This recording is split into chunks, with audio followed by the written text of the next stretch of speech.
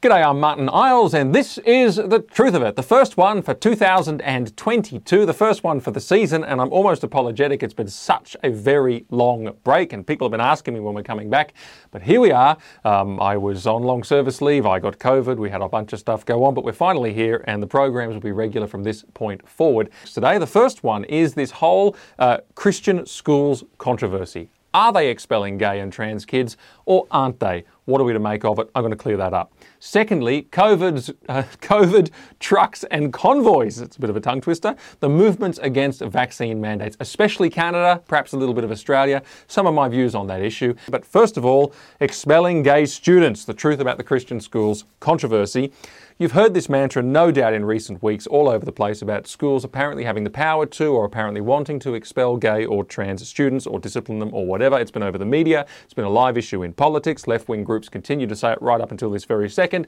I've been off the air, but it's time to address some of this and hopefully debunk it where it needs to be debunked. It's actually something that started quite a long time ago. People need to send their minds back a couple of years when a journalist threw a microphone in the Prime Minister's face and asked him whether he thought that schools, Christian schools, should be able to expel gay or trans students. And of course, he very quickly said, of course I don't think they should be able to. And they said, well, do you know that there is a law on the books that allows that very thing to happen? And of course, he fell into the trap and he made the commitment to overhaul that law, indeed to remove it, to reform it. And that was a mistake, as we shall see. The law in question is Section 38.3 of the Sex Discrimination Act. I'm going to turn to it in a moment. Just remember what it's called for now. That is the law they're coming for. That's the law that allegedly allows this to happen. Section 38.3 of the Sex Discrimination Act. First, however, you're going to recall that this has come back into the into the public debate just in recent weeks because of the City Point Christian College controversy, which brought the whole issue back. That school revised at the beginning of 2022 its contract of enrolment, and the contract was to be signed by parents and students to agree to its standards and its code of conduct ahead of the 2022 school year. I want to read you a section from it, the section that principally started off this controversy, understanding that this is very much like many of the other sections that include statements of faith, beliefs about these things, so it's not that unusual, but it basically says the parents agree to support the college's efforts to ensure that, and it goes through saying support the efforts to run the college in accordance with its religious doctrines, tenets and beliefs, its religious ethos, also to commit to encourage the student to grow in faith in Christ Jesus and develop as a Christian disciple according to the college's mission statement, good stuff like this. Then it says this, in accordance with the Declaration of Faith, the college believes that, and this is part of a much bigger statement, most of it was pre-existing, the college believes that A, God created human beings as biological males, boys, or biological females, girls. That's Matthew 19:4, Mark 10:6 are the references. B, these two distinct and complementary genders or biological sexes together reflect the image and nature of God. That could put in Genesis 1:27 there.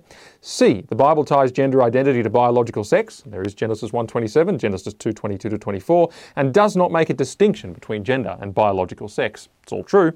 Accordingly, the college believes that by creating each person, God in his divine love and wisdom gifted them their gender as male or female. The college therefore acknowledges the biological sex of a person as recognised at their birth and requires practices consistent with that sex. Whilst each student is individually valued and equally encouraged to pursue opportunities in both academic and co-curricular activities, we agree that where distinctions are made between male and female, inclusive of, but not limited to, for example, uniforms, presentation, terminology, use of facilities and amenities, participation in sporting events and accommodation, such distinctions will be applied on the basis of an individual's biological sex. Welcome to Classic Christian Doctrine, welcome to Christianity, welcome to the Bible. There's nothing untoward in that statement. There is nothing untrue in that statement. There's nothing in that statement about which a serious Christian could say anything other than amen. It's true. It's the truth. But I found even among those who really believe that in their heart of hearts, they sort of sat on the fence, some of them, and sort of pontificated about the wording of this. Was the timing right? Was it worded well? Was the nuance perfect? And all this other such quibbles, as if that's really the issue. That is not the issue. The issue is that activists who started this whole saga off a few years ago, in which the Prime Minister fell hook, line and sinker, they want to finish the job. They've been waiting for a controversy. They've been waiting for an opportunity to push their little agenda to fatally undermine Christian schooling. And they've been waiting, therefore, for a chance to repeal Section 38.3 of the Sex Discrimination Act, that law that I referred to before. So let's look at that law and explain it. The law allegedly means religious schools are expelling gay and trans kids. Here is what it says, Section 38.3. It says nothing in section 21, which is a section that prohibits discrimination, okay? So nothing in that section renders it unlawful for a person to discriminate against a person on the ground of the other person's sexual orientation, gender identity, marital or relationship status or pregnancy, in connection with the provision of education or training by an educational institution that is conducted in accordance with the doctrines, tenets, beliefs or teachings of a particular religion or creed, if the first mentioned person so discriminates in good faith in order to avoid injury to the religious susceptibilities of adherents of that religion or creed. It's a mouthful, but if you followed me closely, you see the issue. In theory, it looks as though a religious school could expel a student on the basis of an attribute like sexual orientation mentioned there, gender identity mentioned there, in order to, I quote from the section, in order to avoid injury to the religious susceptibilities of adherents of their religion or creed, which is patronising wording as if they're special flowers that are susceptible. But anyway, let's put that to one side. The section appears to give that right, and indeed, in theory, I guess it does. But here's the truth about why it's there, and here's the truth about how it's used. The truth is no school simply expels a gay or trans student because of their sexual orientation or their gender identity. No school wants to. No, that is not part of any religious ethos or Christian ethos at one of these schools. Nobody does that. I've talked to the movements. I know how they operate. This is not what they do. The section exists for quite a different reason. And the devil really is in the detail. It exists to protect schools, rather, who have codes of conduct just like the one I just read out from City Point Christian College. It exists to protect schools who say that boys are boys and girls are girls and will be treated as such, or that the school believes that a marriage is between a man and a woman to the exclusion of all others for life, or schools that believe that queer theory is false, and so forth. These are schools to which parents send their children to protect them from all of this gender-bending stuff and this queer theory that's creeping in absolutely everywhere across the board in the education system because they want to educate their children in accordance with their convictions and their beliefs, or as nearly as possible. These schools need a way to uphold their ethos. They need a way to make it effective in their school community, to make sure that their standards flow through.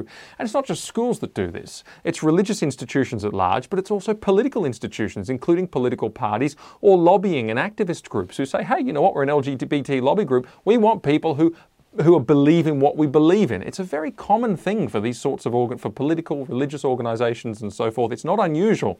They need a way, these schools do, to ensure that these codes of conduct, these standards that they have, are effective. And you say, well, how might they do that? Well, first of all, they might write the code of conduct in the first place, which says that boys go in the boys' toilets and girls go in the girls' toilets.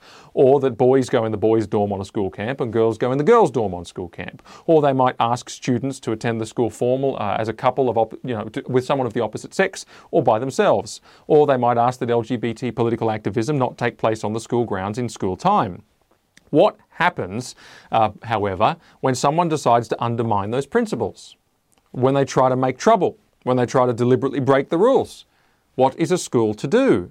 To make the code of conduct effective, as I was saying, the school is going to ask them to please comply with the code of conduct. Then what's going to happen? Well, they are going to try and allege, if they are gay or if they are trans or they have an LGBT status, they will try and allege that they are being discriminated against on the basis of their sexual orientation or their gender identity, or their parents will argue that. And then the school has a very thorny legal problem, don't they? They can't do that. But they can, because of Section 38(3) of the Sex Discrimination Act. It protects them in that moment. Now do you see why the activists are going after this section? The loss of that section will mean that Christian schools cannot have any kind of Christian ethic that is effective in the school community on sex, sexuality, or gender. Christian schooling would therefore be pretty much dead on this issue. This is important. If you have wisdom on these matters and you see how that these things, queer theory and the transgender stuff and all the huge rise in all of that, the effect that it's having on young people, the wave of young people that are being caught up in it, if you see the incredible harm, the dreadful outcomes from that gender deconstruction, from those LGBT sexualities, where can children be protected from this? Well, at a Christian school at the moment, hopefully, if the Christian school's a good one and they stand on their principle. And this is why the Prime Minister's involvement is so grievous, because he wrote to the Leader of the Opposition, Anthony Albanese, on the 1st of December 2021, offering him a deal. And that deal involved the deletion of this crucial Section 38(3) of the Sex Discrimination Act in exchange for Anthony Albanese supporting his religious discrimination bill, which was not a great bill anyway. And here's an extract from that letter just to show you. He says, "I write to you," this is Anthony Albanese, "regarding the Religious Discrimination Bill 2021 and related bills. The government has sought to progress the bills on a non-partisan basis. My own advocacy on the bills has been confined to the merits of the bills. My dialogue with faith leaders has confirmed their preference for the bills to progress on a non-partisan basis. We didn't necessarily have that concern. Evidently others did. I have sought to honour their request and seek your support to this end. To assist with this process, and in keeping with my second reading speech, where I stated that there is no place in our education system for any form of discrimination against a student on the basis of their sexuality or gender identity, the government will move an amendment to remove the provision of the Sex Discrimination Act, which was included in 2013, which limited the protections provided under this Act, etc." In other words, he's saying, I'm going to remove Section 38(3) if you'll vote with me in Parliament on the Religious Discrimination Bill. In other words, a bill that was a lame duck, but it was a political promise of the Prime Minister, so he felt the pressure to get it over the line, given away for what? The loss of this protection for Christian schools, which is so vital? This is crazy. And when the Religious Discrimination Bill came on for debate in Parliament, Anthony Albanese just tabled that letter in the Parliament and said, well, bring it on, let's do it, go. Because that suited some of the people's purposes in his party. And it was nearly a disaster. 5 Liberal MPs broke rank. They crossed the floor to vote with the opposition leader 90 days out from an election, which is just incredible, to remove Section 38(3) of the Sex Discrimination Act and at the same time to pass the Religious Discrimination Bill. But the good news is that we were able to mobilise pretty quickly, and there was enough members of the coalition in the Senate who agreed with us that some teamwork meant that the whole thing died in the water. Both the Religious Discrimination Bill went and the removal of Section 38(3) in the Sex Discrimination Act went, so that was preserved, and that was totally worth it. It was totally, absolutely worth it. Ever since the Folau clause was removed from the Religious Discrimination Bill, it's been pretty lame. There's a couple of things in there that, might have been cool if we could get them over the line, but it was not worth this. And we were told that this deal did not exist.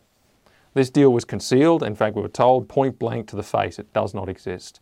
So, there was a lot of lies told here, and no one knew actually that it existed. It's not just us, it's just incredible behaviour from the government, and not something that I even expected. The fact is, however, that there were some good people in the Senate. And what they did was that they stood up and they drew the line. And they stood firm. They stood up to the party, they stood up even to their Prime Minister. They said, we're not going to budge on this is too far, this bill has to go. We need more of that kind of courage. And it's interesting how that kind of courage came up at the last minute. And as a result, things changed. The advances that these activists continue to make always rely on the same thing. They rely on attacking someone or some institution, and that person or institution then fails to stand firm. They rely on their targets to buckle, to fold, to relent, to compromise, to back down. And when these things come up, people so often freak. They panic. They're not ready for it, and they give in. And I'm not criticising City Point directly here, because I don't have eyes on exactly what's going on there or how this all played out internally for them. But I have seen it in other contexts where you get school boards and principals come under the pressure of the moment, and they panic and they worry about the PR, and it overwhelms them, and they fold, and the activism moves forward. Or politicians, they get the microphone in their face, don't they? And it's scary and it's stressful, and the journalist throws a question and they freak out. And what do? They fold, and the activism moves forward. Or pastors see the hostility and they just want it to go away, so they shut their mouths or they fold. These moments are common. They're everywhere. And I think people sometimes say when these things come up, they say, oh, I hope they stand firm. Oh, I hope they do an Israel Folau and say, I won't be backing down. And yet it very seldom happens. I think these moments are what Ephesians 6 refers to as evil days. Days when the cause of evil knocks on our door. A spiritual attack comes against what is good and right, and it just happens that we're caught in the thick of it. It's like, as Ephesians 6 says, like having a fiery dart shot at you. And sometimes it feels like we've been caught in a hail of arrows. And it really does. It can be stressful. And this might be on a big scale, like an institution in the media, as we've been talking about. Or it might be you at work. It might be you in another context. It might be something smaller. But it's really interesting. I was just reflecting on this as I thought about this very issue. What's the instruction? The Apostle Paul says, on that evil day, when the fiery dart comes your way, he says, stand firm.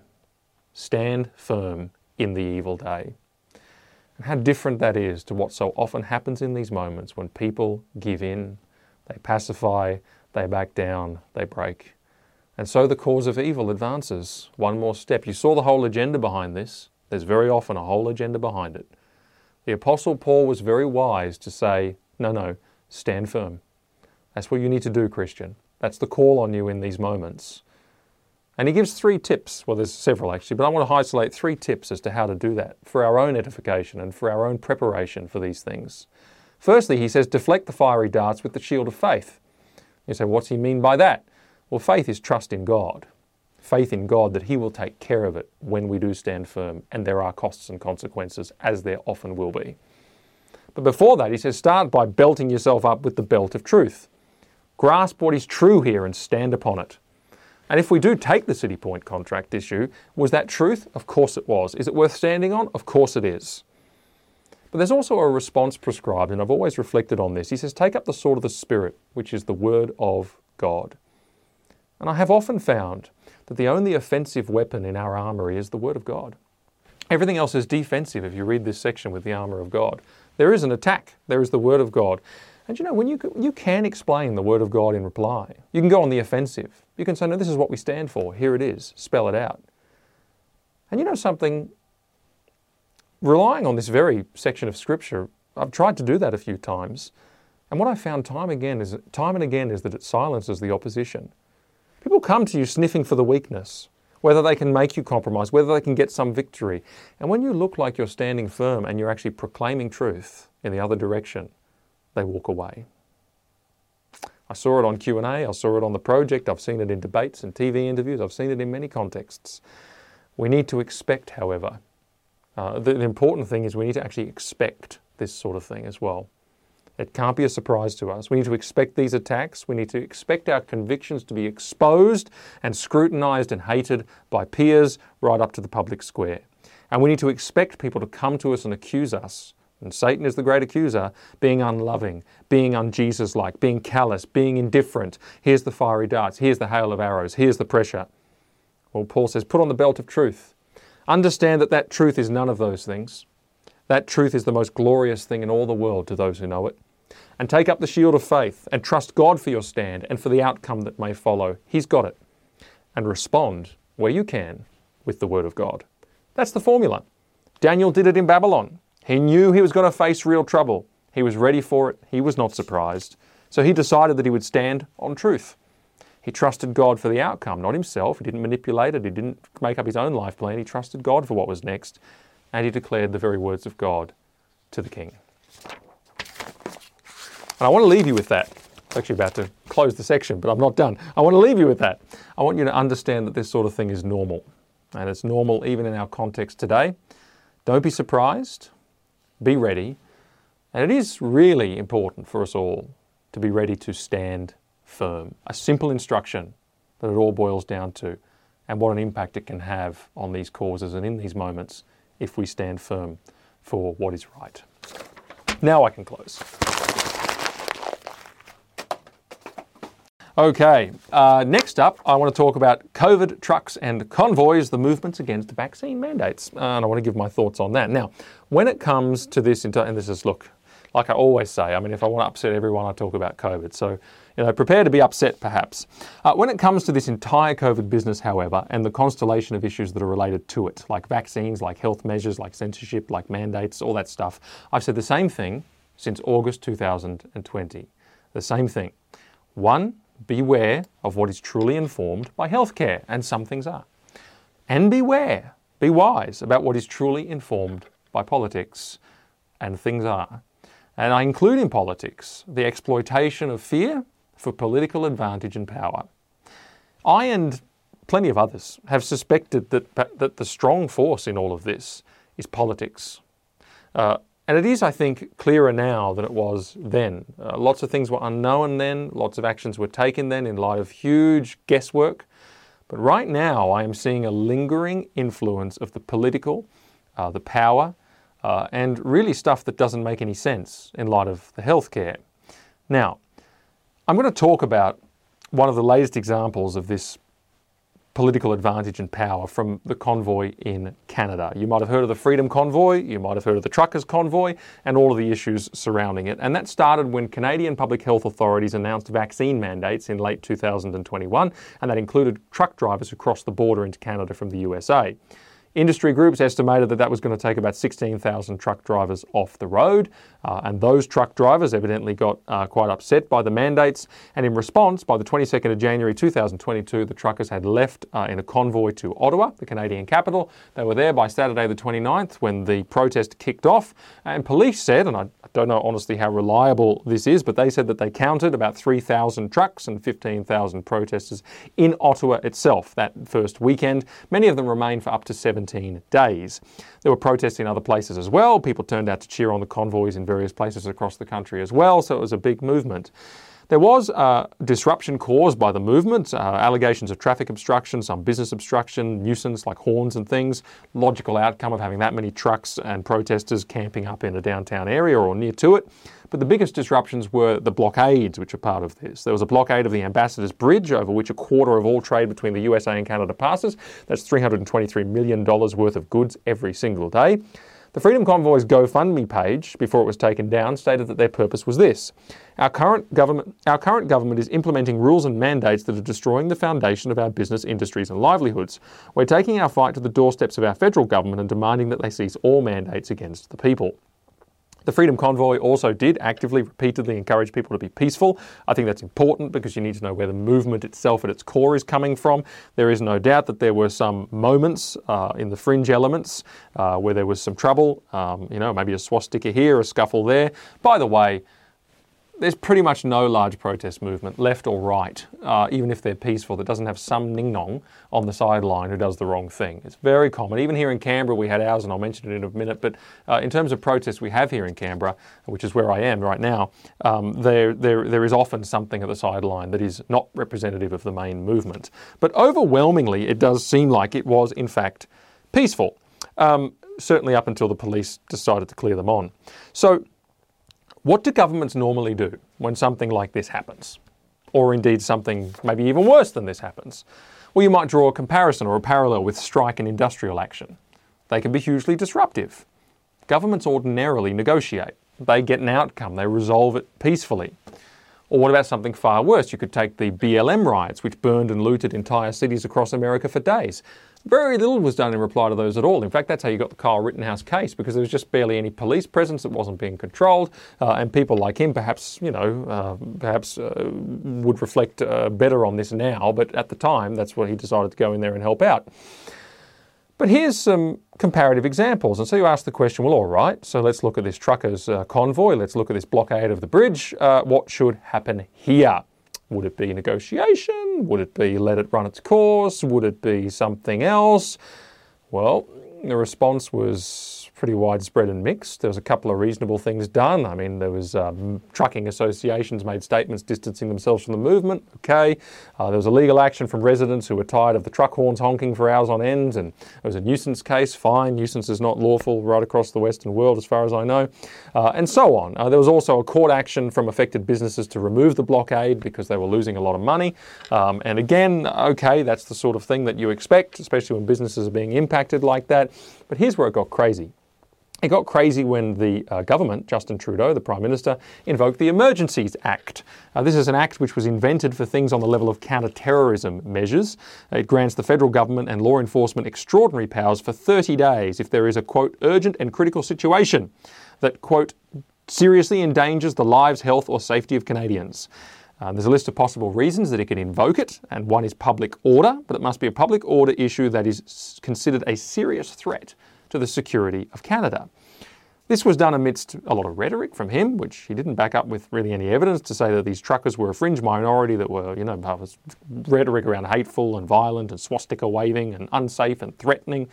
And then what happens? Well, GoFundMe decides to shut down their fundraising page, refunding $9 million to donors. Then the Toronto Dominion Bank froze 2 personal bank accounts, which received 1.4 million Canadian dollars in donations towards the convoy. And there was a court order then to ratify their decision to freeze those accounts. Police have frozen 206 other bank accounts, plus dozens of cryptocurrency wallets, a whole bunch of Bitcoin, I don't know what the word is, it a Bitcoin addresses, URLs or something like that, but Bitcoins all looked into. Then the alternative platform used by the convoy, which was GiveSendGo. By the way, don't use GoFundMe, everyone. Don't ever use GoFundMe. They do this all the time. So they used GiveSendGo instead. Now that was hacked. And names and personal details of the donors to the convoy were leaked. And those donors, many of them now say they face death threats, they face loss of their jobs. There seems to be at least one confirmed case of that, closure of their businesses and other security issues. And a number of prominent people have been publicly outed in a cancel culture style effort to ruin their reputations. Meanwhile, the Attorney General of Ontario applied to have the $11 million of GiveSendGo funds frozen because they were being used to support criminal offences. And the one that they identified was mischief, and a court granted the order so the money can't be distributed. It's very interesting to me. They had to get a police officer to go into that court and sign an affidavit to say, well, this is the offence that's being enabled by this money. And they chose mischief. I mean, you would think if there was really serious acts of violence and really serious criminality going on that really urgently needed to be stopped, they would come up with something better. They would have a police officer who could swear to something more than mischief. It really does make you wonder. And finally, this all ended when there was an ugly police operation in Ottawa and I say ugly because I don't know whose fault it all was, but anyway, as these things do, it didn't go brilliantly. To clear out the protesters, arrests were made, there was resistance in some places, and you would have seen the images, for example, most people of the woman trampled by the police horse and things like that, all very unfortunate. And some sources say that this was the largest police operation in Canada's history. This is pretty crazy stuff. This is counter-terrorism powers, naming and shaming, cancel culture, Nazi rhetoric, armed police, stealing money. Why did any of this have to happen? Why? Was it to meaningfully improve the healthcare of Canadians? Was this because healthcare? With 90% of truck drivers already vaccinated and vaccines not doing a whole lot to prevent infection, or was it to make a political point? Was it an authoritarian reflex? Honestly, I don't even think you need to argue the point. Clearly, it's more on point 2 than it is on point 1.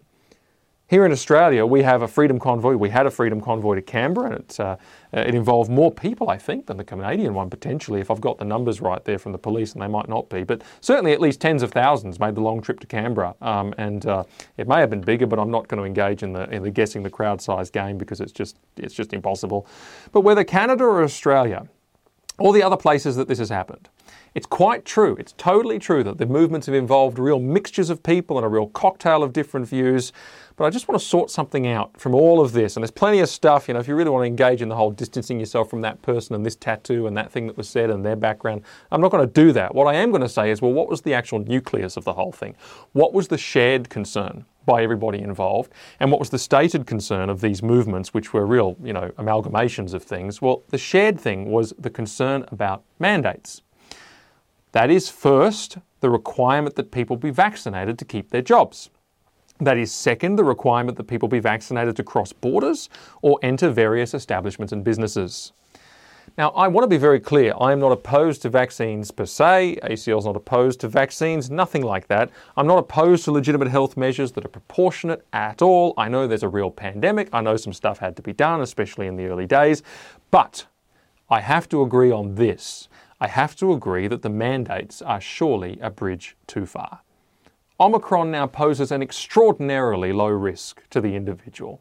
That's obvious. That shouldn't even be controversial to say. Hospitals are doing okay, despite having received barely a penny of funding extra during the lockdown to cope with this moment. The evidence is now mounting, and it really is, and for those who follow the papers on this and follow the academic stuff that's coming out, you know this, the evidence is mounting that whilst vaccines do reduce symptoms, they barely make an impact on transmission. Even The Lancet is now publishing that data. The Lancet isn't renowned for going against the zeitgeist or the flow on this. Not to mention, over 90% of Australians are vaccinated. It's world leading. I mean, how can you do better than that? You barely can without, insane levels of coercion, like actually rolling people's sleeves up and chucking it in. Is it proportionate under these circumstances to pit someone's conscience against their duty to work and provide? Is it proportionate to create an unvaccinated underclass of people who don't have equal rights of movement or participation in society? Is it really proportionate? Does that really make sense? Is there no better way? Can we not test people? Can we not, even if we don't admit that being unvaccinated is not risky to others, even if we don't admit that, can we not test people? Are they not widely available? Can it not be done at far greater cost and far greater burden, especially at this stage that we've got this far? Even in wars, we've provided for conscience. Every history book warns against the kinds of divisions that we're seeing here. It is wrong. I say it's wrong because conscience must be respected. I say it is wrong. I say that conscience must be respected because I believe Romans chapter 2 verse 15, that God often convicts a person about right and wrong action through their conscience. Even when they don't fully understand why it might be right and wrong, it begins in the conscience, and it is God's voice. In many contexts, he can and does use it. Romans 2:15 makes that clear. I may not share that person's conviction, but I'm very slow to put pressure on it if they're not using it as some, artifice or excuse for sin. And I say it is wrong, these mandates and so on, because a person must work. Conscience matters, and they must work. Scripture says that the one who will not work, who refuses to work and provide for his family, is, quote, worse than an unbeliever. How can we pit these things against each other when the risk is so small? When we can't even be sure it's going to make a major difference. I say again, it is wrong. And I speak as someone who engages nearly daily with those who are affected. They are struggling, they haven't been able to get their conscience to a place where they can be vaccinated, and they have suffered for it. Now, I also do acknowledge that there are many who are vaccinated because they believe that they were doing the right thing. I completely acknowledge that. I really do. There are many people who took the vaccine because of a belief that this was right and this was good for our neighbours. Fine, I totally acknowledge that, but it's important that that doesn't make any one of us self-righteous. It's easy for the one who has the laptop job and who has got the vaccine to become self-righteous and say, well, they're less affected, or it's easy for the person without that niggle in the conscience not to respect the niggle in the conscience of the other person. And I do think in the spirit of Romans 14, you've got to do that. You can't impose this on other people. You've got to respect the conscience and let them stand before God. Let yourself stand before God for the decision you've made. It's easy to think ill of people, but it doesn't make this principle right. And surely we can agree that the principle is too much. The principle itself is wrong. We are breaking all the rules, by the way. Free and informed consent to medical treatment, just breaking the rules. Freedom of movement, it's supposed to be guaranteed, but breaking the rules. Freedom of conscience, even in emergency, Article 18, International Covenant, Civil and Political Rights. State of emergency, doesn't matter, conscience still matters, we're breaking the rules. Equality before the law, rule of law, segregation, breaking the rules. We're breaking all the rules. And they've been written down time and again to warn us, to remind us not to break them, because don't go good places. Again, it clearly isn't right. And I say this not because I'm an anti-vaxxer, I am not, but because I am pro-conscience, I am pro-work, I am in favour of equality before the law, and I'm very concerned about authoritarian responses. I say it because the threat posed by Omicron is very small to all of us. Unless you are incredibly vulnerable, in which case you're incredibly vulnerable anyway, and you have taken precautions and you take precautions, okay? I say it because the burden of these mandates is very, very high when the threat posed by Omicron is very small. And because there are other ways to achieve the same or better health outcomes. There is no sense of proportion here at all. And we're breaking all the rules. Mr. Morrison, state premiers, if any of you watch this, I don't know, but it's way past time to tear down these mandates. Now, I want to make just a reflection on the pandemic from a biblical perspective, from a Christian point of view, before closing this topic. I've done this a few times, and you go and find my other sections on this, but this is just a unique thought that I've been having of late, and it relates to fear. The reason governments have been able to go beyond reasonable health measures or continue to go beyond what has become clear as an unreasonable health measure is a kind of crisis, into this crisis authoritarianism, as I've called it before, is because people are continuing in fear. People are quite afraid. And I'm conscious many people watching this are probably still thinking I'm crazy because they have an overblown sense of the crisis. Governments have, in some cases, done this on purpose to ensure compliance. I think of Andrew's government, McGowan government being among the worst, the Canadian government right now being among the worst. There are others, of course. It is a political motive, and I referred to that. It's not so much a healthcare motive. But I want to make this point, and I've reflected on this. Christians ought to be the most fear-resistant citizens in the world. Let me make a few points to show this. 1. The most frequent negative prohibition of Jesus, the most frequent prohibition that Jesus gives in the Gospels is fear not or do not be afraid. Okay, he says it all the time. Now he must say it for a reason, in other words it's a problem, but he also says it for a reason, in other words it's really important. Secondly, Hebrews 2 actually tells us that the human condition is to be in slavery due to fear of death. And my goodness, haven't we seen that over the last 2 years? People enslave themselves by their fear of death, and they even come under slavery. You are released from that in Christ. That's why the Apostle Paul would say something like, to die is gain, which is madness to some people. But there you go, he said it, and it's challenging to me.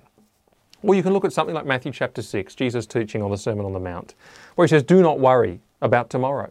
Do not worry, he says, don't be anxious. And the kind of worry and anxiety that he prohibits or says you shouldn't have is that which pertains to tomorrow, that thing which is in God's hands, what comes next down the road, which you actually ultimately can't control. Here's the thing. We read all of this from Scripture and from the words of Jesus, but the world is a fearful place. And again, we've seen that in the last 2 years. It's become very clear. And I often think to myself, you know what? If it was all up to me, if this world was just a machine of some kind that was kind of random, kind of programmed, going somewhere I don't know, come from somewhere I don't know, and it's all up to me to live my life and to defend myself and make my own way and all this kind of stuff, if it was just me having to figure it all out with the chance and the randomness and the uncertainty, yeah, I'd probably be fearful too, somewhere deep down in my soul. You know, it's something that's been called angst by people smarter than me, this human condition of fearfulness, based on that sense that, well, I'm from where, going where, untethered from anything, and it's all up to me. It's interesting, St. Augustine, I think, addressed this when he said, actually, there is a solution ultimately.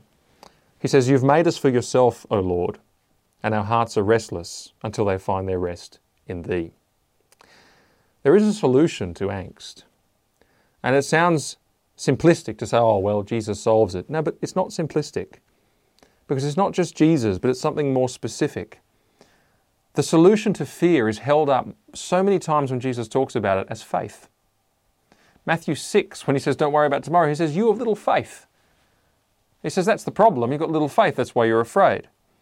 Or indeed, he often said the phrase, why do you fear? Or why do you doubt? Or why are you afraid? You of little faith, he says. And Revelation actually says those who are cast into judgment, the first category, it's not the murderers, it's not the thieves, it's not the immoral, it's the fearful, the faithless. Faith solves our fears. How? Because it actually unites us to the one who is really in control and in charge and has our interests at heart. There is an anchor point in the universe. It's not random. It's not chance. It's not all up to me. Actually, there's someone who holds tomorrow in his hand. Actually, there is somebody who says that all things work according to the counsel of his own will in Ephesians 1. And what is his will? It is good, it is wise. There is unbelievable confidence. There is one who holds my life in his hand. He knows when I'll die, and he'll take it from me. And that's in his hands, that's his business, and I know who he is. Suddenly, faith in God, it is the faith that we have, and a measure of the faith that we have, whether or not we fear. It's hugely challenging, you know. Hugely challenging.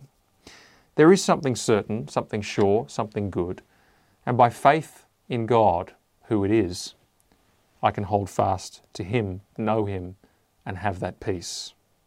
And to conclude, let me quote Jesus in John 14. He says, as He's going away and leaving His disciples, He says, let not your heart be troubled, neither be afraid. There it is, He says it again. Don't be troubled, don't be afraid, don't be anxious. Next statement, believe in God. believe also in me. In other words, that's the answer. Faith in God. And then he says, my peace I give to you. My peace I leave with you. Not as the world gives, I give to you. There is a peace that comes from out of this world. Faith in Christ.